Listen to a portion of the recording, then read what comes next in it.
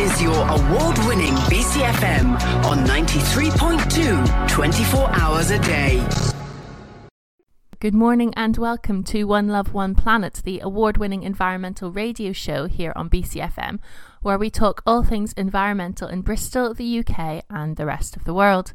My name's Shona Jamfrey and I'm presenting this programme for several months while the amazing Penny Southgate has a very well-deserved rest and recharges her batteries. And today we have not one but two interviews for you. One interview with a Bristol-born winemaker who's pioneering a new, more environmentally friendly wine bottle that reduces carbon emissions, and an interview with a father and daughter duo who took part in a protest at St Werburgh's primary school, all about clean air and against car idling. So welcome to One Love, One Planet. Thank you for joining us and settle in for what is sure to be an interesting hour. And today we have a very special interview with a Bristol-born winemaker who is trying to revolutionise the winemaking industry and make it more carbon friendly. So we've got Philip Cox from Cramele Recas. Hi Philip, how are you today? Hi, good morning. I'm very good, thank you. Good to talk to you. Lovely, thanks for joining us. So you are you're now based in Romania working on all these wines, but you're from Bristol originally, is that right? That's right. I was born in Brislington and lived there until I was about 18. And then went to school up in London. And since I've been about 25, I came to Romania and founded a huge winery. It wasn't huge when I founded it. Amazing. So tell us a bit about how you got into it and about this new project that's trying to make wine bottles more eco-friendly. So I've been making wine since the early 1990s over here in Romania, and our company in that time has grown to be the biggest winery in the country now and the biggest exporter. And it's a very big success. Makes about 30 million bottles of wine a year. Oh my goodness, that's loads. It's a big amount of wine. It got very big, bigger than I expected. And goes all over the world, including to the UK and another 26 other countries, all over the place. And we have our own vineyard of 1,200 hectares, which is like 2,500 acres, if you're thinking in acres. And we've really started the whole thing because we've been having quite a lot of problems with the weather in the last few years. It's been getting more and more extreme. Oh, so the weather affecting your vineyards has been getting worse and worse. We're farmers, so we feel that happening first. And so we've been having a lot of very hot, ultra hot years, like 40 degrees centigrade for long periods of times, droughts. We've had hail, we've had awful winters with very cold temperatures. So a lot of volatility in the weather, and that's difficult for growing anything, really difficult for grapes. Yeah, and difficult to predict, and then it affects the quality of the wine as well, I'm sure.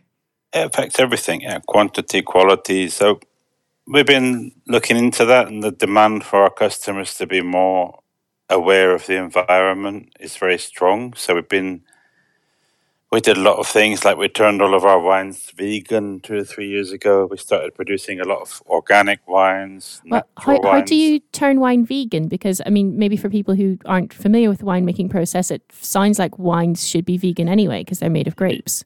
Exactly. Well, it's one of the reasons we write it on the label, because people don't always realize that not all wine is vegan. Some people use like egg whites and milk powder and a few other things to clean it up, but there are ways to get around that, and there are lots of ways to make wine more eco-friendly. So we've been trying to do that, and we're doing lately our carbon neutral certification. And we found that the huge problem, much more than anything we do in the farming, is the bottles. The bottles, glass bottles, are half of our carbon footprint, 45% to be more precise. So that really was like a wake-up call to me, because we try really hard with the farming and, not using irrigation and trying to reduce spraying, reduce ingredients into wine. But then we have a huge problem with the bottles, which is, and it's directly affecting us. It's making every ounce of carbon we produce makes the weather get worse, which makes our job more difficult.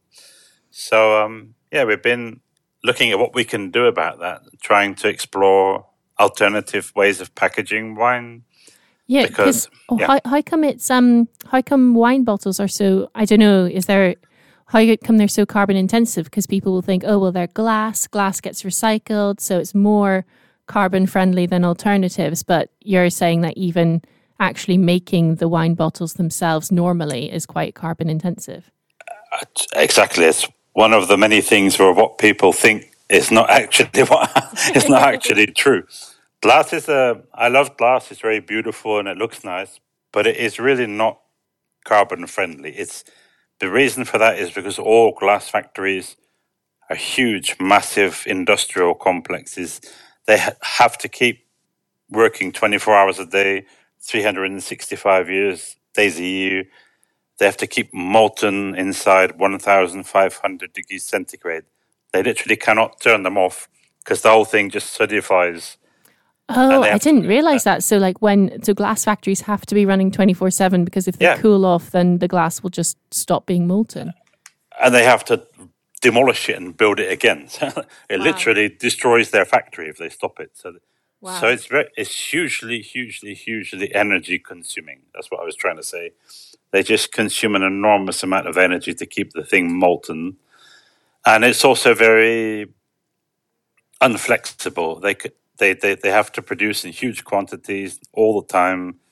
They don't like changing to different types of bottles or lighter bottles or using more standardized shapes. It's very inefficient, and also they're heavy even when they're made. So they use a lot of energy making them, and even more energy transporting them around. So from the factory to our winery, from the winery to your local supermarket, and even later on when people take it and recycle it, that also uses a lot of energy and fuel because they're heavy.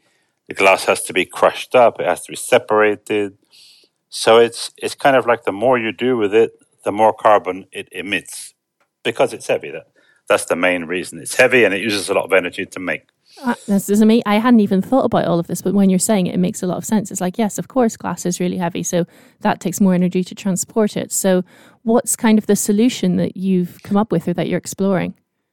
Well, don't claim to be have all the solutions to everything, but we're looking at some different technologies that are available right now. We'd be glad if more came along in the future. So the most promising one that I've found is using recycled PET bottles, which are pretty standard kind of PET plastic, but they're made from material which has been pulled out of local rivers and the sea. So we're quite close to the Black Sea and the Danube River here. So they've already taken this plastic out of the environment, and they've developed a way of making a sort of barrier in it, so it keeps the wine good for a couple of years. It's like an oxygen membrane which stops air from getting into the bottle. So it's like quite a sophisticated plastic bottle made of recycled plastic instead. Yeah, it's basically, it looks the same as a wine bottle, which was something we wanted. We didn't want it to be something that looks totally different, like, for example, cans or kegs or whatever other technologies there are. We wanted it to look like a wine bottle, but be rigid enough to be able to pour decently and to work on winery bottling equipment, because we need to convince all the wineries in the world to use it. Nobody wants to buy expensive new equipment to fill them up. So it works on all the equipment we have already. It works in the distribution chain we already have at the moment. Wine fridges, wine shelves in supermarkets. It's the same size. You would have a very hard time spotting it on a shelf that's made out of plastic.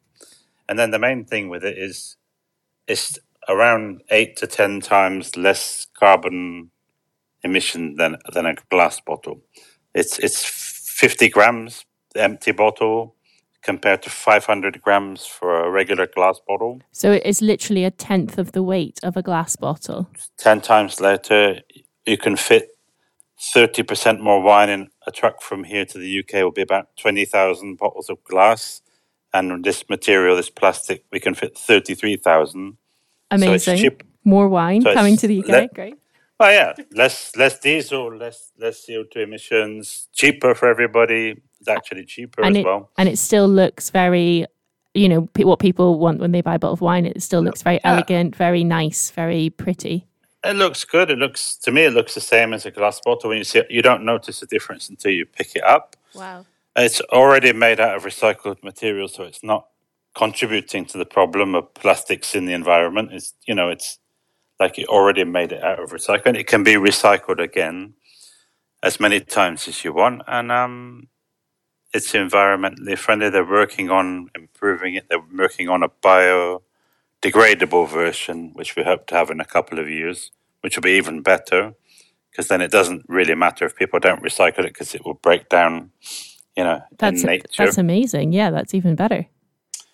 So, yeah, people think I'm a bit mad for doing this. Wine is a very kind of, I won't say snobby, but it has a lot of traditions and a lot of,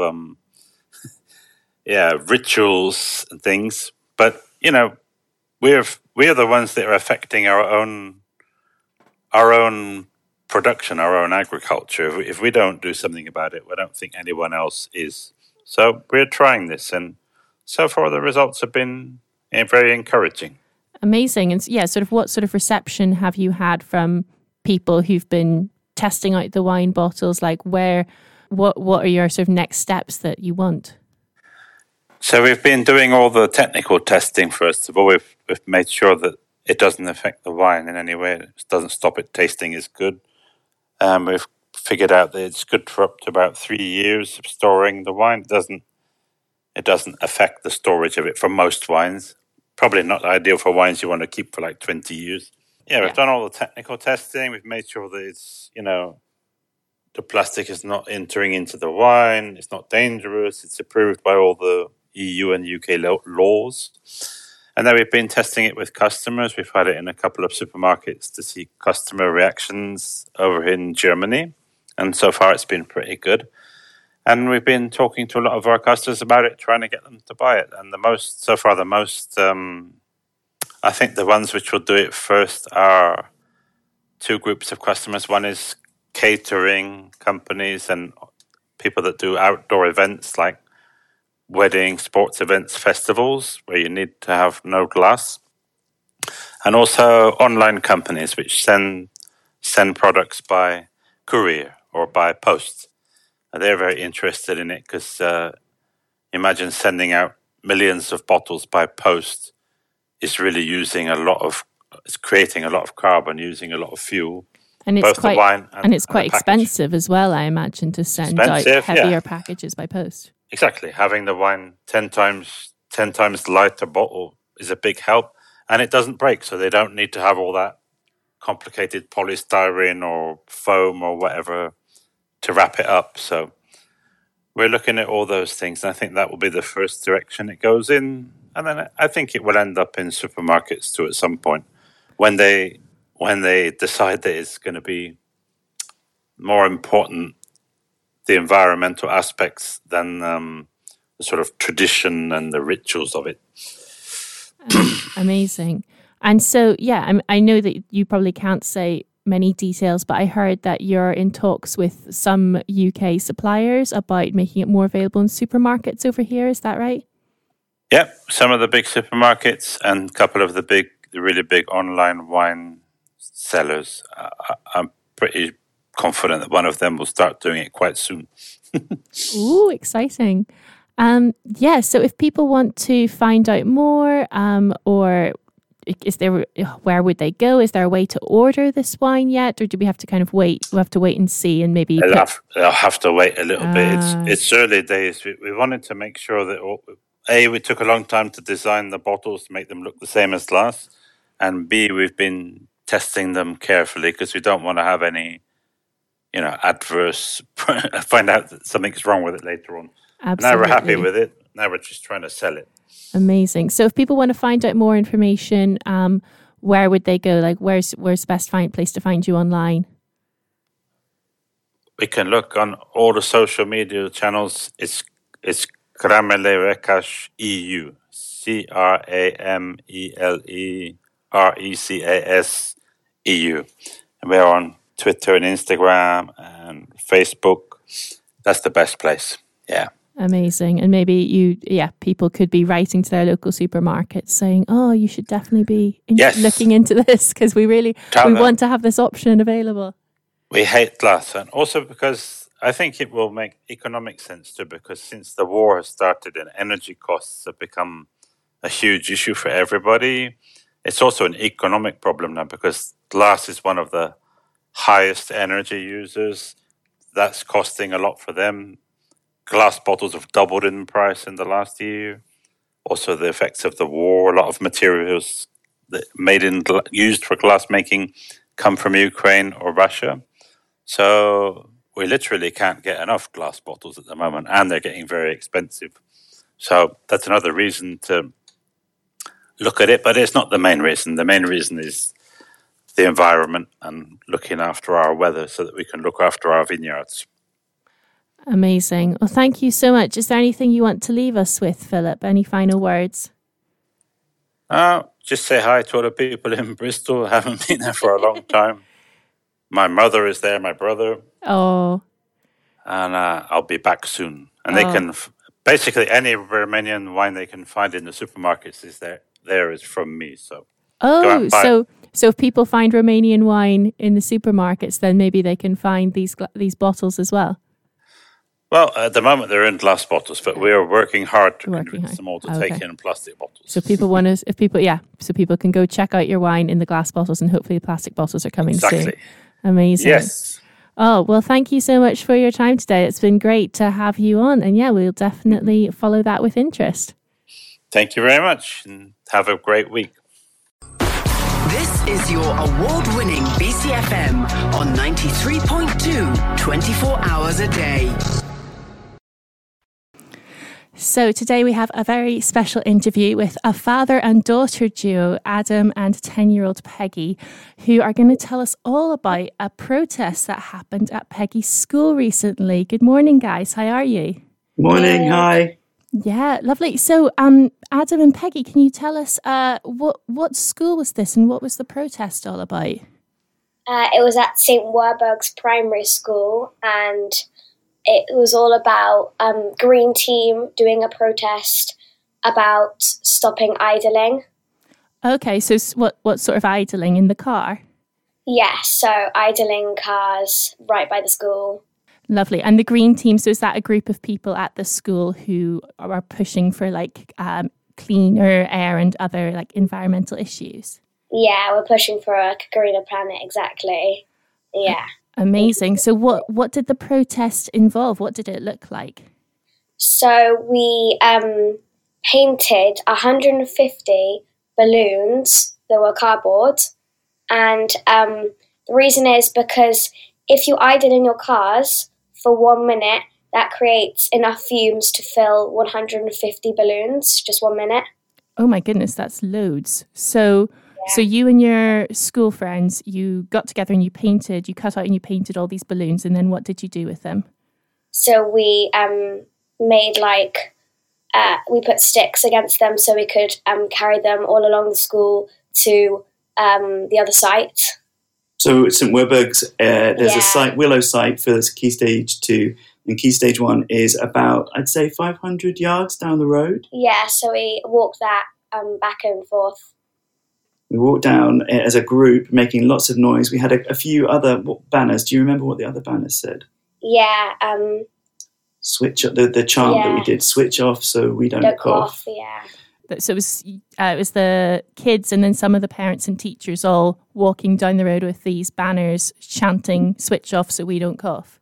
Exactly. Yeah. There was the Green Team is like an after-school club of Key Stage 2 pupils.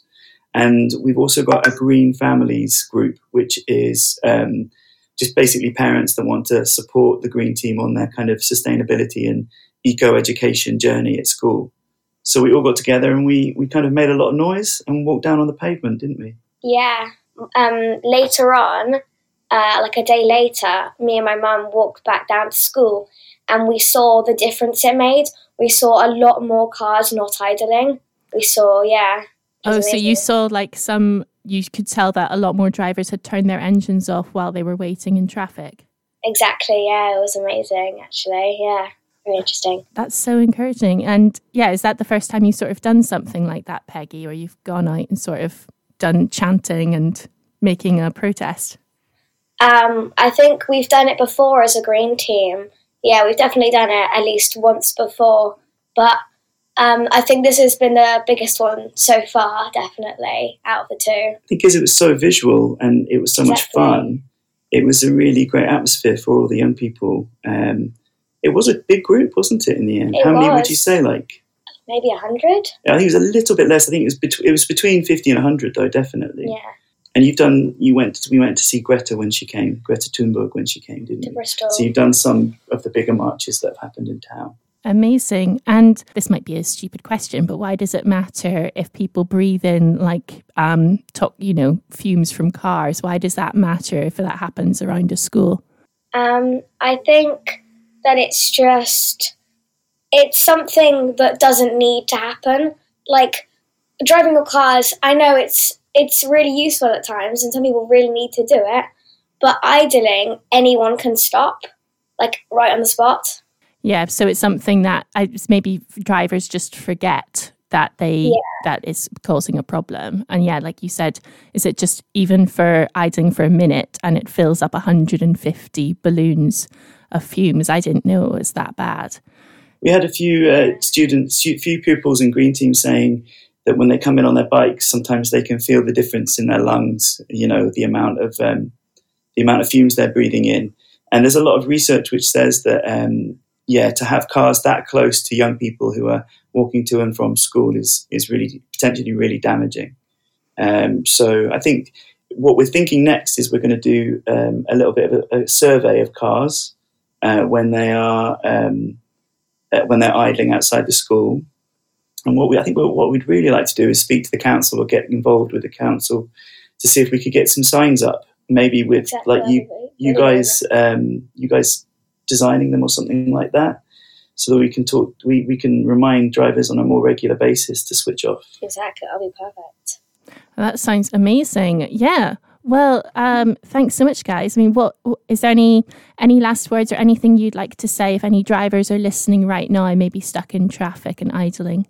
I just say that if you anybody right now could easily turn it off. So if you notice right now that your car engine is on while you're in traffic or the lights are on, then just try and stop that. And if you see anyone else or your friends doing that, you should tell them, remind them. Amazing. Thanks, Adam. Any last words from you or any last thoughts? Well, just the next things we're going to do. The Green Team is working really hard to get some accreditation through school, and we're trying to become a street for school as well, which would mean that the road outside school would partially get closed off potentially for a short period of time each day. But we're just working hard. There's a bike week later in the year. We're doing a survey, and we're going to continue doing the balloon protest just to draw attention to the fact that this thing is happening in our neighbourhood and affects young people and parents walking to and from school. Amazing. Well, thanks so much, guys. That's really inspiring. And, maybe some people listening will be inspired to do something similar with their own schools and draw attention to it. So, yeah, have a lovely rest of your day. And thank you so much for chatting to us. You're welcome. Nice to speak with you. Yeah, thank you for having us.